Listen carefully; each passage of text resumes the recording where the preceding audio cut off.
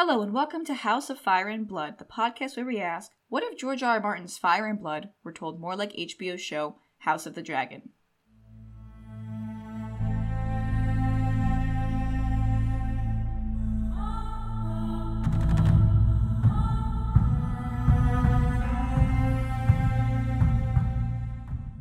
Hello everyone, welcome to House of Fire and Blood. My name is Caroline and my pronouns are she, her, and I'm here today with Gretchen. Hey everyone, this is Gretchen, and I use they, them pronouns because what is gender? What is gender? that is the reigning question of my life.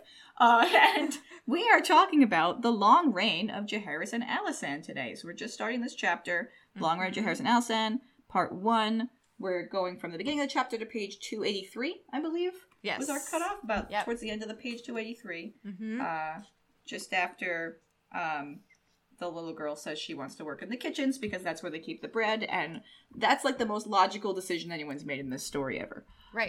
Yeah, the first time anyone has been like, okay, I'm thinking through my options, and this is the best option for me. Yeah, I would like to eat the food during the time in which there's a famine. Uh-huh. Yep. So, let's get into the high-level summary of what happens. You want to start? You want to go ahead? Yeah, sure. So, we start this chapter 3 years after Alyssa Farman left Old Town. Mm-hmm. And one of the 3 ships that left, because remember there were 3 ships, Alyssa was sailing the Sun Chaser, Eustace Hightower is in charge of the Lady Meredith, and then his brother Norman is in charge of the August Moon. So this is 3 years later, and August Moon, captained by Sir Eustace Hightower, comes limping back. Wait, is it August? I thought it was Autumn Moon. Sorry. Autumn Moon, yeah, you're right. Not Autumn August. Moon. I thought that the Autumn Moon founders. Yeah, Autumn Moon is the one that sinks on this voyage. Yeah. So Lady Meredith comes limping back to Old Town. Yep. And everyone's like, whoa, you have brown people on that ship. You must have been to really crazy places. And he's like, nah, we were just at Sothorios. Yeah. Well, I mean, Sothorios is a real crazy place. But, they stop by the Summer Isles to get a crew. Yeah. So the tale he tells, it's not so bad as what happens to Arya and Balerion on their little adventure across the sea, but it still kind of sucks. I mean, the ocean's big and scary. I think that's the theme of this section. Right. And I love it to pieces because I love me some pirates and some ships. But basically, yeah, he's like, we went sailing, we struck out. So if you think about the map that we have of Planetos so far, which is very limited, and we could talk about that more in analysis for sure. Mm-hmm. They strike out south by southwest off, from Old Town. So they pass the Arbor, and then they just keep going south by southwest in that direction. Mm-hmm. And they've got smooth sailing for a good amount of time. They all drink wine, and they're like, woo, it's been 14 days and we're not dead yet. Yay. And then, whoopsie-doodle, wouldn't you know, a storm happens in the middle of the sea. Mm-hmm. And that is when Autumn Moon is just swallowed by the waves or a kraken. Yeah. Maybe. Who knows? That's what the sailors seem to think it was a kraken. Yes, the captain though is like, no, it was definitely just a wave. Definitely just a wave. So yeah, Alyssa Farman discovers 3 islands, uninhabited but well stocked. A nice little pantry. And that, of course, she names Aegon, Visenya, and Rhaenys. I'm sure the biggest one was named Aegon. Uh-huh. It actually would be funny if she named the biggest one Visenya. She's like, oh, I know what's what. I know who's really in charge. Or she named the smallest one Aegon. That'd be kind of funny. Yeah. She might do that. Come to think of it. Alyssa Farman was a little sassy. She could have. Yeah, she dated Rhaena. Mm-hmm. So yeah, then Alyssa wants to keep sailing west, and Eustace Hightower's like, no thanks, my brother just got, his boat got destroyed by a giant wave and or kraken, so I would like to head home, please. He's done. Yeah. And Eustace is like, look, bro, we discovered land further than anyone else. There's, like, new food here that we've never eaten. There's, like, cool spices and shit. Like, this is a discovery in and of itself. Uh-huh. Let's go back. Yep. And honestly, he's not wrong. Nope. Uh-huh. But Alice is like, no. Or Alyssa is like, no, I have a magical journey to go on. I have to continue west. Yep. And they separate. So the Sun Chaser disappears over the western horizon.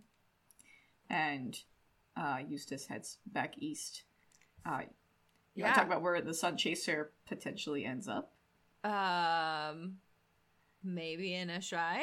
Maybe in a Maybe in a shy. shy. We will talk theories when we get We there. will. But Alyssa all the text tells us is that Corlys Valerian, when he's doing his, like, he does like a bunch of voyages, which the story alludes to here, but we'll get to in later chapters.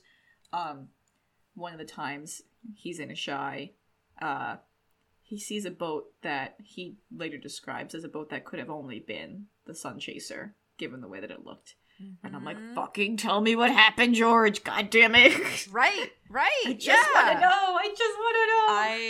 Yes, I need to know. Yeah. Need to know what happened to Alyssa. But we do know what happened to Eustace is that they tried to sail for the Summer Isles and ended up in Sithorios, which sounds absolutely fucking terrifying.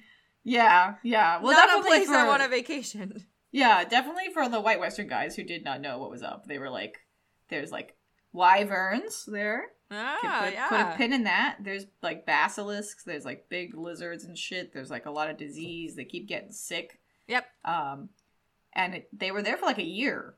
Mm-hmm. Like putting the ship back together. Oh, did you see the freaking Moby Dick reference in here that George put in? Okay, I'm glad that you caught that too. Because I was like, a white whale, a white whale. Not a whale, a leviathan. Come on, it was a leviathan. Yes, which is a whale, according to George. But yes, a giant white bull leviathan cracks the hull of the ship, and I was like, yes, okay, it says George.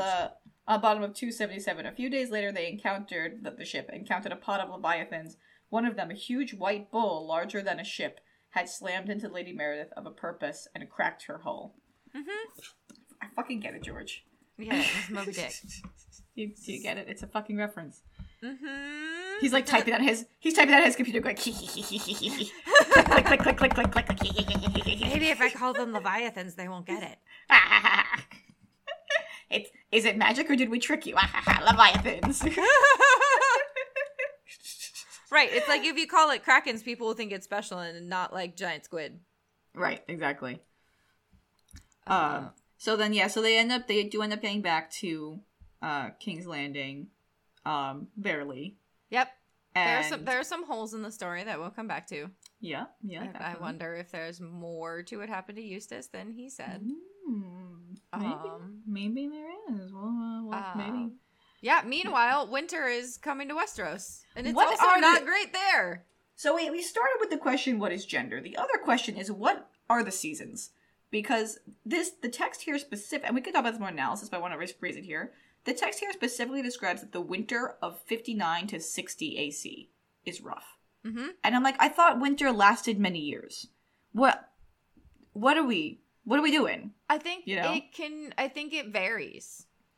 Like sometimes you can have a winter that lasts like many years, and sometimes you have a winter that's only like a short period of time. Like a regular winter? I don't know. Listeners, if you guys have theories about this, feel free to email us because I'm curious what you guys think. Because this is part of like I've been rereading. I'm into Dance of Dragons now, and I'm going to go ahead and read The World of Ice and Fire again when I'm done with Dance of Dragons. I've been trying to understand the seasons shit, and it is unclear to me, at least in the text, what exactly is going on.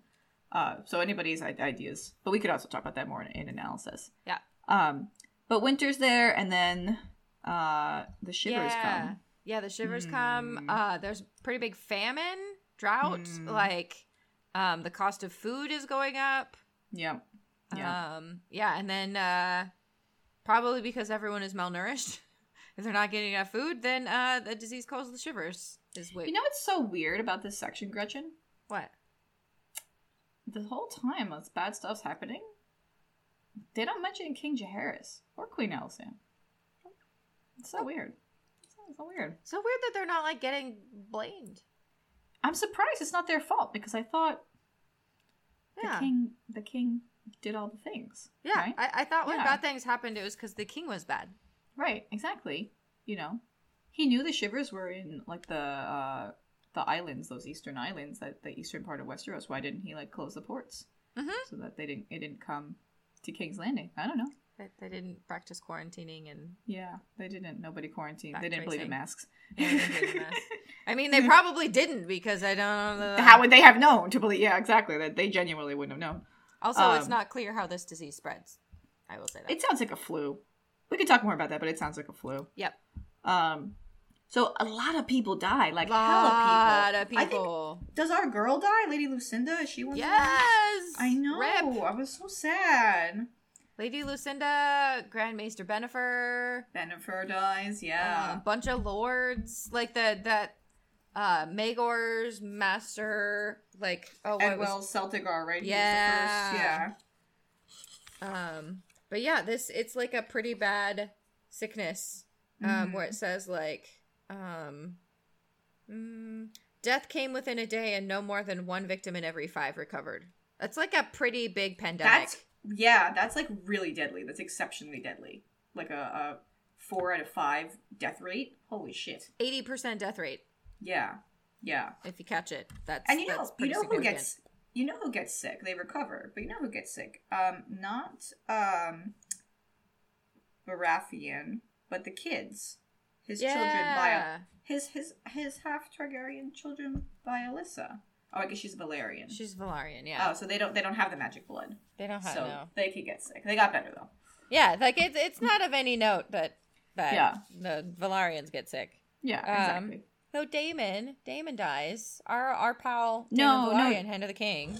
No. Daemon Valerian doesn't die. He gets sick, but he recovers. Oh yeah, he recovers, but his second son. He loses his son and 3 of his daughters. 4 kids. Like holy shit. Jesus. It is ripping through. It is just ripping through Westeros, and this is why modern medicine, sanitation, and vaccinations are so important. Everyone go get vaccinated for the flu. Mm-hmm. Anyway, I agree. That's my PSA. So yeah, it's pretty bad. Of King's Landing is suffering in a way that we have seen before, where there's high bread prices, lots of pressures. People have a little baby riot where they murder a dude, and it's Rhaego Draz. It is Rhaego Draz. Kudos to the text though, because the text says, at the top of 282, it says, amidst the chaos, his grace would lose another of his lords, not to the shivers, but to ignorance and hate. Kudos to the Maester for being like, they were being racist. They were being racist. Yeah, because the small folk see him. First of all, I mean, they're mad because they're hungry and poor, and they see him going by, and he's like super rich palanquin or litter or whatever he's in. And they're like, fuck you. Like, eat the rich, you know, almost literally. Which, like, I sympathize with. But then they're like, oh, he's Pentoshi. Yeah. He's the one, like, his people brought the shivers here. Like, it's him. Yeah. And, like, there had been animosity about him anyway being foreign. So this is kind of all built up from that. Yeah. And is definitely an element of this. And I'm glad that the Maester recognized that. Because Rhaego Draz didn't do anything wrong. No, he didn't do anything wrong. Yeah, they blamed him because he's the master of coin for, like, the cost of food. And, like, it's not really his fault. Cost of food is not his fault. No, it's not. So, yeah. And then Jaehaerys decides to be not very conciliatory. Oh, he does, like, the most violent shit he's done so far. I love it. He pulls a little bit of a Maegor. He taps into his uncle a little bit in response to Rhaego Draz being murdered. And that was one of those where I was like, oh, interesting that Jaehaerys gets pretty brutal here, and it sure doesn't impact his reputation. Interesting. No. Yeah. So there's when he comes upon the body, he's like, who the fuck did this? Give me fucking names. And this little girl comes forward, and she's like, I know where they are. And she, like, points them out. She helps them find them, and they had stolen Rhaego Draz's rings. He wore a lot of rings and all those things. So they find the culprits because they find them with their rings. And Jaehaerys disembowels them and hangs them from, like, the castle walls. Right. Yep. And some of them even try and plead the black, and he's like, no. The men of the Night's Watch are honorable, and you're not. So you don't even get to go there. His BFF, Rhaego Draz, had to avenge him. Yep. Yeah, and then the little girl goes into the kitchens. Yeah, Alicent gives her a bath, burns her clothing. She doesn't even try to clean it, straight up burns it, shaves the kid's head, because I'm sure she had, like, lice or something. And Alicent's like, okay, cool, you did, like, a really good thing by telling us about that. do you want to, like, go back to your family? Like, do you have, like, a dad? And she's like, yeah, he's one of the ones you killed. And Alice is like, ooh, do you want to go somewhere else? And the girl's like, yeah, the kitchen sounds great. That's where there's food. And she's like, okay, you go. Yep. Go work in the kitchens. Yeah, exactly. See, that would be a really interesting point of view. Like, if you were ever to write, like, a point of view novel about Jaehaerys and Alysanne, she would be a really interesting point of view character. Yeah. You know, that would be, I would love to see, because then, like, I'm assuming she stays in the kitchens and she grows up there, and she gets to see the long reign, you know? Because if she's a kid when they're in their, like, mid-20s, she'll get to see, you know, the entirety she'd of very it. likely survive to the end. Yeah. Oh. It'll be fun. I just want more of these, HBO, please. Yes, for real. For real. I was thinking of that in the first part of the section that was all about Alyssa Farman / Alice Westhill. I was like, dude, just give me this. Give me this. We already, HBO, we have the name already. It's called Fair Winds. It's the story of Alyssa Farman. And you can include the Rhaena bit in there. So we get your Dragon Queen girlfriend situation. But then you can, like, come up with I don't come up with it. Ask George what happens, because I'm sure he knows. And then do that, but then tell me, because I want to know. I want to know so bad. Yes. I just reread last night in A Dance with Dragons the encounter between Daenerys and Quaithe in her pool when she gives her the prophecy about, like, the Mummer's dragon and the Sun's son and stuff like that. It's like, oh, my face is melting with desire to know what this means. I just want it. Anyway, on to analysis. There's not so much to unpack here in terms of Maester bias. This is, like, one of the most neutral sections that we've read so far. I honestly think the bias is the lack of bias. Yeah. Is the fact, like, the bias is the lack of mentioning Jaehaerys and Alysanne and, like, the crown. Ooh, you know, amongst these disasters. Yeah. You know? It wasn't, like, for example, the fact that, Eustace went through all this, like, trauma of this horrible voyage, and that, like, the Sun Chaser is gone, and the Autumn Moon was foundered, and all those men died. That all happened because under Jaehaerys' watch, Alyssa Farman stole 3 dragon eggs and disappeared. You know? So it's like, you could easily blame that on the king without even making it too much of a stretch. Right. That, like, he couldn't snatch her up. He couldn't, like, his informants couldn't snatch her before she could leave. He failed to find her. Yeah. But fucking nothing about that, you know? And nothing about this hard winter or the shivers is blamed on him. Where, like, you just know, having read this, that, like, the Maester would absolutely blame this on Maegor if this happened under Maegor's reign. Or Aenys. Aenys, exactly. And the thing about the shivers is, like, it traveled geographically. Yep. So it started, I'm trying to find out where it started. They thought it was maybe from rats. Also, the fact that there is famine, it's like, you know, winter is coming, right? Like, did you not prep? What about all, like, the beautiful bounty and stuff that we had? I thought we had all this extra prosperity occurring. Did we not save any of it? Well, it mentions that, like, Lord Stark, that Alaric Stark had commanded that half of every harvest be preserved and put aside against the winter, and then it says not all his bannermen had obeyed. And I would imagine that, like, if you're not in the north, you'd be even less likely to do that shit. Like, right. Yeah, exactly. And it sounds like it's not like Jaehaerys had, which you're right, that's a bias to say, like, Jaehaerys didn't. We know that Alaric Stark told people to set aside stuff for the winter. But Jaehaerys didn't. He was not telling people that they need to be storing food. Because I feel like if he had, we would have gotten the same kind of commentary that we get from Alaric Stark. That, like, absolutely. Yes, the wisest, bestest boy king told people that they need to save food, and then they didn't. So, like, oh, that's kind of on them. But, like, exactly. But the bestest boy king didn't do that. He didn't tell people they need to save for winter. They didn't even think about it. I mean, I think one of the things that George R. R. Martin does really well in all of the novels is people make fun of how much he describes food in the text, which, like, maybe sometimes is a little overboard. But you look at these lavish meals, you know, meals of, like, swan that like Cersei is eating Mm-hmm. in the Red Keep. And meanwhile, people are starving in the streets. Like, that's for a purpose. Mm-hmm. That's like to highlight that classism and like how feudalism is bad. Yep. And this is kind of not the concept. What word am I thinking? Consequence. There we go. Yep. This is kind of the consequence of that. Like, if you're always eating well and food is never... Jaehaerys has never been in a position, or Alicent, where, like, they didn't have food. Right? Mm-hmm. Yeah, no. You know, if that's never been a thought of yours, then you don't think about... You don't even think of this. Like, this doesn't cross your mind. It's like a disconnect. They don't have that. So I think absenting them from most of this 10 pages... I mean, they only come up with regard to Rhaego Draz. Right. Absenting them from this is the bias. Yeah. Including with the Shivers, because in the Shivers, so I found the passage, it's on page 280. Even before King's Landing, the islands off the Crown Lands felt the chill. Edward Celtigar was one of the first to die. His son followed him and their children, then on Dragonstone, then on Driftmark, then to King's Landing. So it traveled.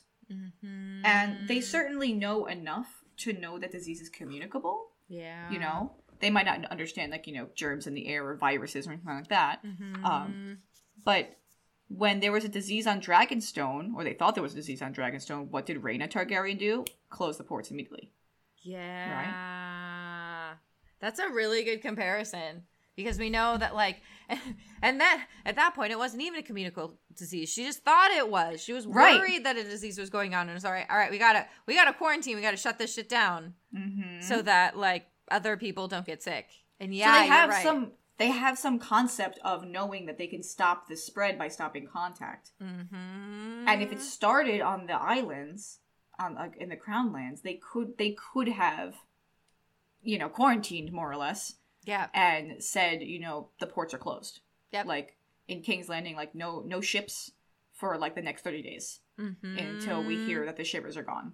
You know, and Yep. if they just communicate by Raven, then they're not, you know, spreading it or whatever. Like, it could have been stopped. Yep. This is like how New Zealand stopped COVID. It's exactly the same thing. Yeah, you just shut down. Yeah. Yeah. And they didn't. And the Maester doesn't give them any flack for that. That's such a good point. Yeah. Yeah. Huh. Yeah. Yeah. You're right. That the bias is the lack of commentary, the lack of the way that Jaehaerys and Alysanne are so conveniently absented from these events is the bias that he can't bring himself to blame them. Mm-hmm. This is just things that happen, you know. Sometimes just shit happens. And it's like, oh, now you know how to recognize that sometimes shit just happens. Well, I mean, it was so weird, too. It's, like, jarring to start a chapter titled Jaehaerys and Alysanne, Policy, Progeny, and Pain. Uh-huh. You know, the long reign. And then the first 10 pages have almost nothing to do with them. Yeah. Uh-huh. Yep. Like, I was like, confused. I was glad we were at this part because I love this section of the story. But I was like, wait, does this have... I'm like, am I reading the right section? Like, this is the... Because we were just on Jaehaerys and Alysanne doing stuff, and aren't we going to talk about their kids? And it's like, there's this whole section where it's like... Uh-huh. It's like they don't exist. Yeah. Yeah. Right. Yes. So you want to talk about what actually happened? Yeah. Okay. Let's talk about what happened in with Eustace. With Eustace and all of the ships and Alice Westhill / Alyssa Farman. Yes, I'm curious about some of your notes that you have here. Meat crawling with maggots. What does that sound like? What does that sound like? It's Arya. Oh my god. Oh, what a great visual comparison. Mm-hmm. Oh, I love that. Uh-huh. Oh, I love that so much. Yeah. And it's a bad omen. Yep. Or they take it as a bad omen. Yeah, they take it as a bad omen that they find maggots in their meat. It's just one of those, because when we talked about that section with Arya, we're not going to tread ground on that again. You can go back and listen to that episode. But when we talked about that like there's an earlier section where it seems to be kind of putting Alyssa Farman's journey and Arya Targaryen's journey on Balerion kind of next to each other, as if they're meant to be like read together. Mm-hmm. And I feel like we're getting more of that because we're getting some of the symbolism from Arya's story is like showing up again in Alyssa Farman's story. And I think that's meant to like make us think of, like, again, we're supposed to be putting these ideas in parallel of like going out into the world in search of knowledge of some kind, like, has dangers and there might be consequences. Either for yourself or for the people around you when you, like, pursue knowledge knowing that it could be dangerous. Because that's the other thing is that, like, Eustace is telling her, like, hey, this is fine. I feel like we've maybe done enough exploring. And she's like, nope, I want to keep doing more. Like, Yep. And so far as we know, nothing bad happens to Alyssa Farman, but, like, bad shit happens to all of the other people who are going on this trip. And see, if you're adapting this kind of story to the screen, I think, like, Alyssa Farman's, like, if you're going to, like, make this, like, a TV show, you could do it in a multi-season way. Not, like, you know, many dozens of seasons or anything like that. It's not that long. But you could, in a few episodes, parallel Alyssa and Arya's stories and show these kind of things and sort of use Arya's story as a foreshadowing, depending on whatever happens to Alyssa. Like, the fact of the matter is we don't know in text what happens to her, but these sorts of symbols, metaphors, parallels could be even more elucidating if, you know, depending on how you write that second half of, like, where she ends up and what she interacts with. You know, maybe some of her journey is similar to Arya's journey when she was in Essos, you know, and it could just be it could be so good. I love it. You really got me on this, this visual. When you first told me this, like, probably fucking years ago, I was, like, suspicious. I was like, I don't know, but you really got me on this. The concept of, like, worms in bodies being similar to, like, the roots of the weirwood. And then, like, here we have, like, maggots in the meat, and it's like, yeah, they all are kind of, like, something, like, white and sort of shaped like a snake. Snake. In something and kind of devouring it slowly. Like, there is that parallel there. Like, visually, it's very, like the imagery is wonderful, and like the additional layers of metaphor are wonderful. So you got me on that, Gretchen. Good. You got me on that. I'll give you another one. Yes. When Eustace Hightower is talking about Sithorios, there are drinking salt water will make a man mad, every sailor knows, but the fresh water's no safer in that place. There are worms in it, almost too small to see. If you swallowed them, they laid their eggs inside you. And the fevers, hardly a day went by when my men were fit to work. Yep. That's that same More imagery worms. of, like, you got More little worms worms inside you and they give you fevers and, like, they make you sick and they're consuming you from the inside. And Yep. Oh. I kind of, okay, wait. I'm gonna try to do big brain because I just kind of had this idea and I'm gonna talk it out. I need, like, a hit of, like, some of the devil's lettuce and have this big brain moment. I kind of love that. So I like these parallels, and my question is, what is that teaching us? What is that telling us about the bigger story? Well, the thing that's unique about this universe is dragons, right? And we've posited before that dragons are potentially related to worms. Worms. And they're visually, therefore, related to worms. And those kind of visually related to the roots of the tree and, like, this consumption kind of concept. And I wonder if it's, like, the dragons, the large dragons that people ride, are also consuming, sometimes physically, literally consuming people, but metaphorically consuming, like, your humanity. Yeah. You know what I mean? Because they're so violent, and they allow you to be so... They're not themselves violent, but dragons allow you to be so violent that your humanness, you know, devolves. Yeah. You know? Well, like, in the same way that, like, being consumed, like, you're being physically eaten by worms or worms, you're being morally eaten by the use of violence. Yes. Ooh, I like it. What I'm saying? I like it. And that totally, I think that works really well because Martin is doing the thing about, like, the quest for knowledge and the quest for power.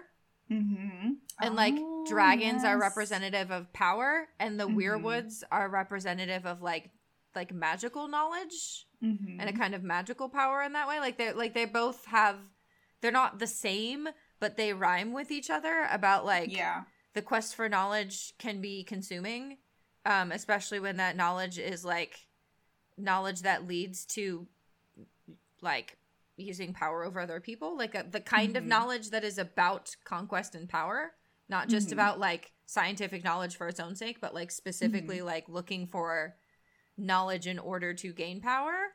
Mhm. And dragons are like quite, you know, like much more Yeah. directly about power. And both, yeah, I like that you're drawing that comparison between that, like it is about a certain kind of thirst for knowledge or power is consuming.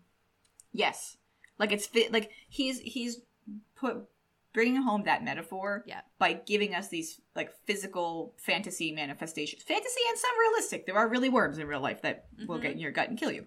Yep. That happens. Parasites are real, folks. Yeah, parasites are real. He's driving, and I love when stories do this. I love when fiction does this, when they have like a metaphor they want you to understand and like a message, but they use the fantasy structure that they have to show it to you. Yeah.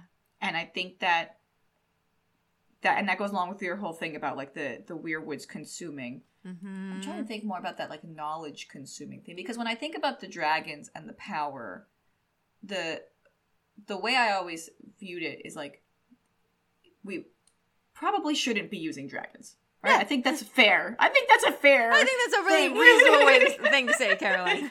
I think based on the text, dragons probably not good. Mm-hmm. And the reason they're not good is because they're so violent, and they lead to so much dehumanization, because there's the dehumanization of like the rider, for example, becoming like, you know, closer to gods than men, better than you, whatever.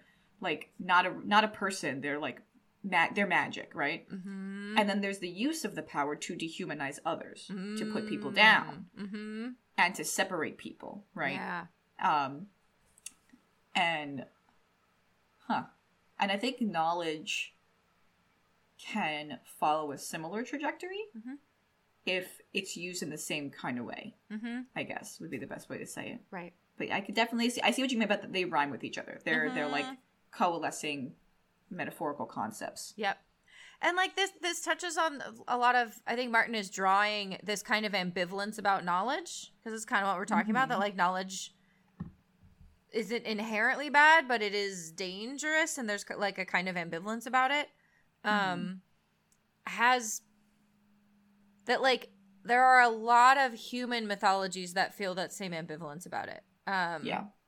Like the biblical story has the tree of knowledge of good and evil, which is actually just straight up bad.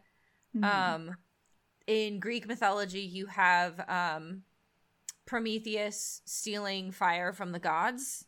And fire there is representative of like technology and modernity, you know, and culture and knowledge. And like that one's ambivalent. Like it's both, it's good for humanity, but like Prometheus is also punished for that, in the sense of like maybe there's some, and like behind all of this is like maybe there is some knowledge that humans shouldn't have. It's a kind of fear of technology, that a knowledge that like maybe there should be limits to what humans can know, and that if we try and move beyond that, it will be dangerous to us and we will end up destroying ourselves. And in that sense, I think you're right, that like that's where dragons come in, is like dragons are like the embodiment of like the thing that we probably shouldn't have. That, like, is too big for us and is too big and too dangerous, and it is a kind of technology that humans should not have access to. And I think Martin is kind of playing in that ambivalent space of like maybe there should be like limits to what human beings pursue. Yes. And I think that fits really well into his other like overarching structure of this, which is that the point of view determines what the morality of things, because the dragons are really easy to compare to the atomic bombs. Yes. Yep. Because same concept. Too much knowledge, shouldn't have done that. Yep. Big no. But historically, people do their fucking best to justify that because the United States won that war. Right. And if anyone's ever in Japan, go to Hiroshima and go to the Hiroshima Atomic Bomb Memorial. I went there when I was in college. And it is like the most impactful museum I've ever been to. It was 100% wrong. 100% wrong in every possible thought process. for the United States to drop those atomic bombs on Japan. 100% wrong. Yeah. It also, just practically speaking, was not necessary. Japan was on the verge of submitting. There was a top general. There's a really good book on this called Super Fortress, if anybody wants to read it. There was a top general at the time who did not know about the bombs and was asked when he thought the war would end, and he said September 1st. The bombs were dropped in August. So it was totally unnecessary. It was like boys with toys, we want to try it out kind of stuff. Yep. And if you think about the dragons as kind of like a fictionalized fantasy, WMD situation, then I think all of these like themes about how much knowledge is okay, this ambivalence about it are really important, and really that's like the really important question to ask, because we have in human history gone too far on more than one occasion, and we need to temper ourselves in that. At the same time, we need to have enough knowledge to do good things, like Jaehaerys should have had enough knowledge to close King's Landing's port. Right? Like, yeah. When you put these things next to each other, you're like, which knowledge is more important? Like, right. Yeah. Is it better to have dragons or to know how to successfully contain a highly infectious, highly deadly disease? I'm like, I know where I land. Like, yeah. And that's interesting because I feel like, I mean, we can move on after this, but like, I want to tie that to what you were just saying about the Weirwoods, that like, he does similar things with the Weirwoods, but it's subtler. With the Weirwoods, it's more about the cost of gaining access to it. To gaining access to that knowledge should be a sign that maybe this is beyond what we should have. And he can't really do that storyline with the dragons because the dragons already exist. But you can see little bits and pieces of it as like, what was the cost to gain Dany's 3 dragons? How many people had to die? A lot. A lot of people had to die for her to gain those dragons. And like, if that's the cost, should we be, and like the hints we get about where dragons come from in Valyria is like, there seems to be a really heavy human toll. And like those are the things that like, those are the kinds of things that Martin plants to be like, what is the cost of gaining it? And when you start looking at the cost of gaining a particular knowledge, that should be a sign that maybe we shouldn't go there. And he does that with the Weirwoods with the cannibalism. How much cannibalism is tied to Bran's story in particular. Like, I personally am a believer in Jojen paste. Oh, absolutely. 100% believe in Jojen paste. Like, it sucks. But, like, that's the thing. That's part of what Martin's doing. Sweet magic blood. Yeah. Like, and you were asking me about the where like the meat comes, or what happens to the Night's Watchmen and like where the meat comes from. Yeah. But there's that whole thing where like Mira and Jojen and Bran are still on the road. They haven't yet gotten to Bloodraven's cave yet because it's Bloodraven. I'm sorry. It's clearly Lord Brandon. It's 1,000 eyes in one. He's been there for 1,000 years, Gretchen. Yeah. Didn't you watch the show? Remember the bad show? 1,000 eyes in 2. 1,000 eyes in 2. But yeah, they're on the way to the cave, and we get these 2 chapters that are like juxtaposed next to each other, where like we know that some of the mutineers at Craster's had like tried to head south to the Wall, and then like Cold Hands like disappears for a while, like leaves the party going north, and then shows up and is like, "Here, meat, eat it. Here's some meat for you. I found a pig." And you're like, no, you didn't. You killed the Night's Watchmen and you were serving them up to these kids. That's what you just did. Yeah. And that's, like, it's cannibalism. Like, Martin is, like, lining Bran's story with, like, Jojen paste is not the first time that Bran has done a cannibalism. Yeah. And, I mean, the things Bran does in terms of taking control of Hodor. Yes. And, like, that's... and I'm sure as Bran's story continues, we'll get more into that. But, like, that's a taboo for a reason. Yep. We get Varamir Sixskins opening chapter for a reason. What a good fucking chapter, yo. What a good chapter. Good. Sometime you and I should sit down and we can talk about all the symbolism in the Varamir Sixskins chapter. Because, like... This is Gretchen. This is why my original suggestion for this podcast was to do the 5 books chapter by chapter. I'm just saying, when we're done with this one, if you want to keep going, we could.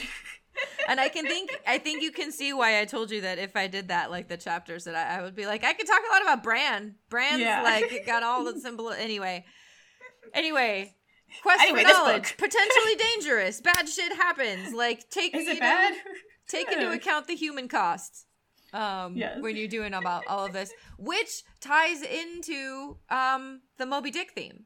When you mentioned that there's like a Yes. Moby Dick like reference here, like that also is another one of those like, I mean, Moby Dick is about a lot of things, but one of the things that it is about is like the pursuit of knowledge and like the Yes. limits of human knowledge, and like that's what this whole Alyssa Farman like voyage is and about. metaphorically being consumed by an obsession. Mm-hmm. Right. Oh, see, the English word consumption, like to consume, has so many meanings, and I love it. It's so good. Right.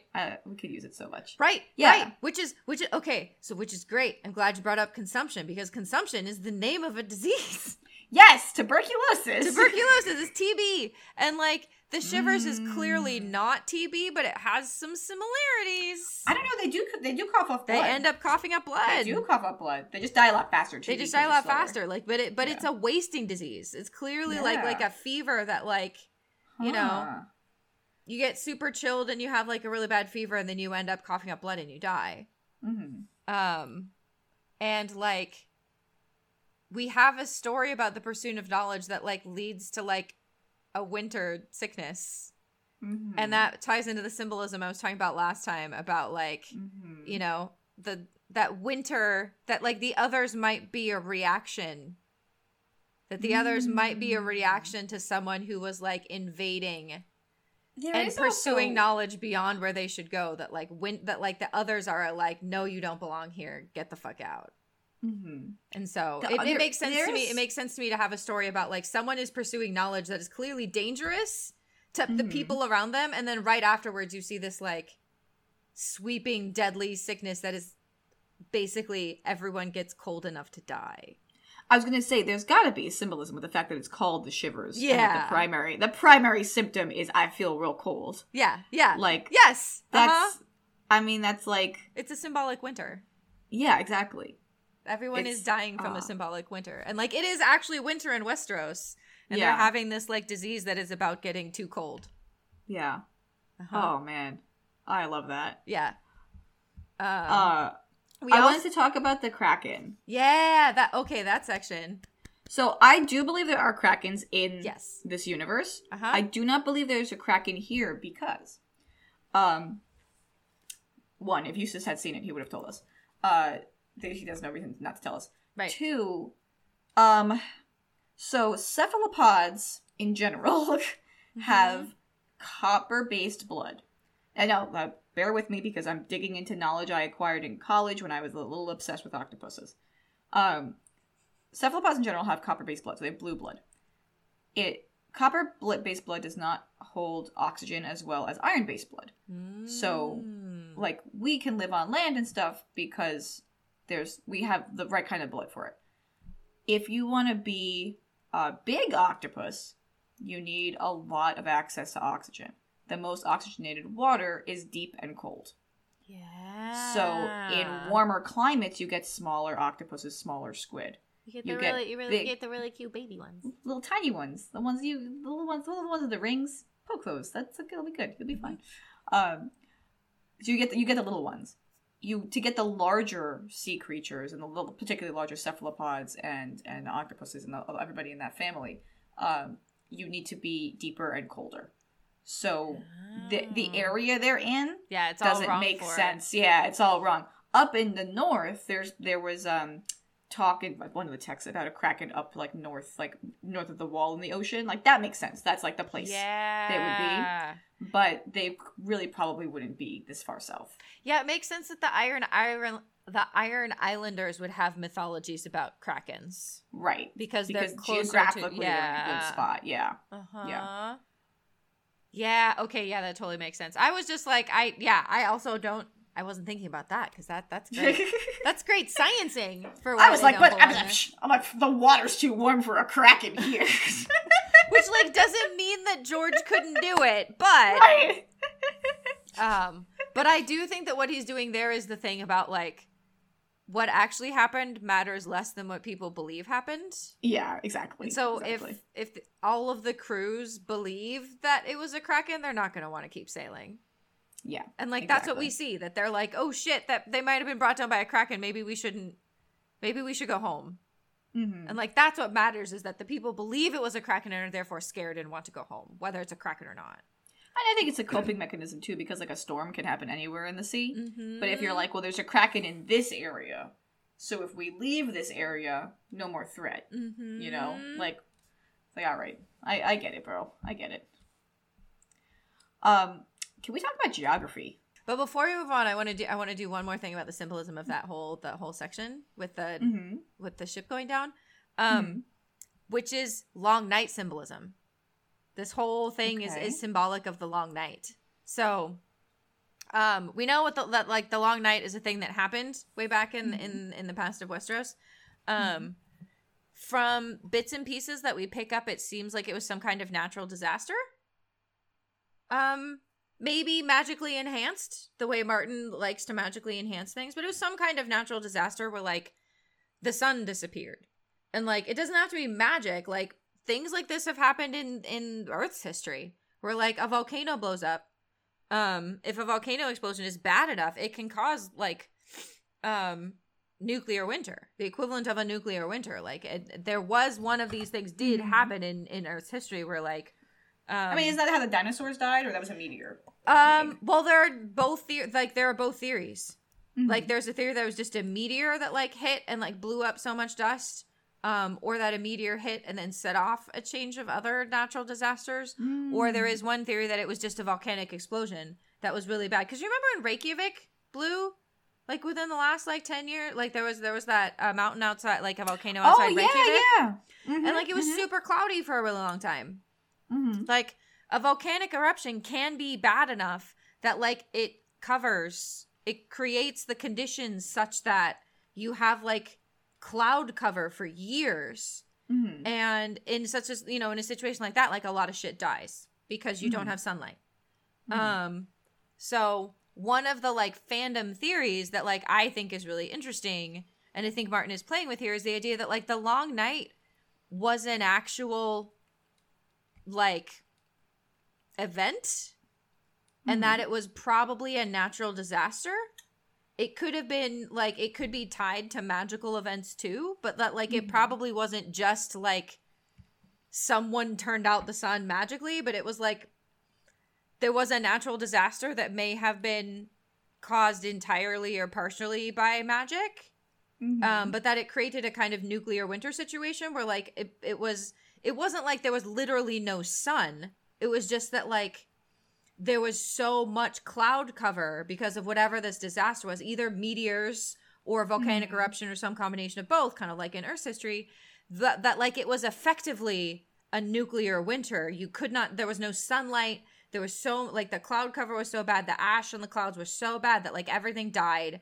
Human beings had to, like, hide in caves and, survive in a way that's very similar to, like, an event or a couple of events that we know happened geologically in our own Earth history. And you get some of that in this, like, and he has symbolism about, like, how that's caused. Like, in this section, you can see that you have, like, there's a theory that it relates to the breaking of the moon. We've talked about, like, I brought up the symbolism that, like, that Planetos may have had two moons and something happened to one of them. Because it talks about, like, that, like, the moon broke and poured forth 1,000 dragons. Moon is egg, and it cracked. Moon is egg, it is known. It is known, and it cracked, and 1,000 dragons poured forth. That, like, there may have been, this may be, like, part of that, like, actual natural disaster. And then when people talk about the long night, they're, like, mythologizing an actual event. And, like, coming up with, like, a human probably did it, because he was a bad person. But, like, the reality is, like, maybe a comet struck the moon, which can be, like, a non-magical event, and then part of the moon broke, and meteors rained down on the planet and then created a nuclear winter, and that can be entirely a natural disaster. But, like, if people live during that time or hear about it, you create a mythology about it. You tell stories about who might have done it and who broke it, and that it was magic, and that it wasn't just a natural disaster, like the flood. Like, think of it like the flood narrative in the Bible. Exactly. Like, I mean, the other question is, like, was it winter everywhere? I think one of the interesting things about Alyssa Farman's story is that wherever she sailed, assuming she did make it around the world to Ashai, which is, we'll get to our theories soon, what's in the rest of Planetos? Right. And is there evidence of this? Right. Are there other places? Are there large craters? Are there, what kind of stuff is it? And well, maybe that's what happened to Valeria. Maybe Valeria got hit by a meteor, blew up. Who knows? Anyway, But I just wanted to bring up like the symbolism here of that event of like the autumn moon. So one, it's called the autumn moon. It's a moon. You have a moon that is and it says like the lightning struck the autumn moon and split her mast. So you have something hitting the moon and breaking it. Oh. You have lightning strikes the ship called the autumn moon. The autumn moon the mast cracks. You always get me with this shit. I never notice these details. Yep. And then you fucking come in here and you're like, it's split. I'm like, fuck. Yep. Fucking moon split. God damn it. And then it says we had lost sight of the sun chaser. So they lost the sun. They lost the sun. The sun disappeared. So the moon cracks. I've read this section 100 times, Gretchen. The sun disappears, and then the moon drowns. The moon, like the autumn moon, sinks into the water. Yeah. So, think about things like the breaking of the arm of Dorn. And it causes people to die. And it causes people to die. And people die. Yep. So you have the moon drowning. And like, if there was a series of meteors, there's a theory that like maybe that's what broke the arm of Dorn, and there's another meteor hit the arm of Dorn. Like the moon drowns quite a bit. And like, think of that as like the symbolism of like maybe a piece of the moon landed in the water. Or like the moon drowning being like, if there was once a moon in the sky and it got broken, it probably disappeared. You probably can't see it in the sky anymore. Like the moon is also going dark. And and like he talks about it drowning, and it's unclear exactly why drowning in particular, but like the moon, this is not the first time that you get the moon drowning. There's like a scene, I'm thinking of when Tyrion is traveling to Slaver's Bay. There's that one moment where he's like on the boat and he sees like the moon reflected on the water, like this big, and he talks about how it's a big pregnant moon, big giant moon that's on the water, and that's like a drowning, a pregnant moon is like a pregnant woman, and the moon is drowning. And the pregnant moon, like if you take the mythology of the moon broke open and poured forth the dragons, birthing the dragons. Yep. And dragons are meteors. Like the other moon symbolism that comes up a lot, or at least the time the moon comes up a lot, is referring to Daenerys as a moon, because she's a moon wife, right? And Khal Drogo is her sun and stars. It's that same mythology of like the moon is married. The moon wife is married to the husband who's the sun king, right? And his moon wife. I'm trying to think if there's any time she encounters water. She's in a bath. Not really. She takes a lot of baths. Our girl takes a lot of baths, but I don't think in any symbolic way. Well, I mean, maybe the fact that she does take a lot of baths, that she's always in water, Yep. She needs to cross the water to get to her kingdom. I don't know. But yeah, mostly I was like, it's about the moon cracks and then you lose the sun. That's the long night. Like a theory of how the long night started was like the moon broke and then you have a nuclear winter. I have this like crazy desire that I hope that somewhere George R. R. Martin somehow hears our podcast and hears how desperately we're trying to figure out what's going on in this story. Give it to me, George. Come please. on, George. Please write the books, George. Please tell me. I want to know. We obviously care so much. Yep.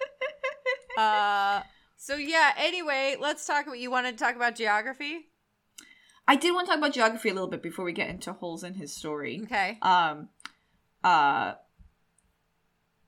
Because we've talked about this before, and I kind of like, this is like the best story, I think, to understand the geography of Planetos, because Westeros, so it's cold in the north, it's warm in Dorne. That means Dorne is near the equator. Yeah, closer, yeah.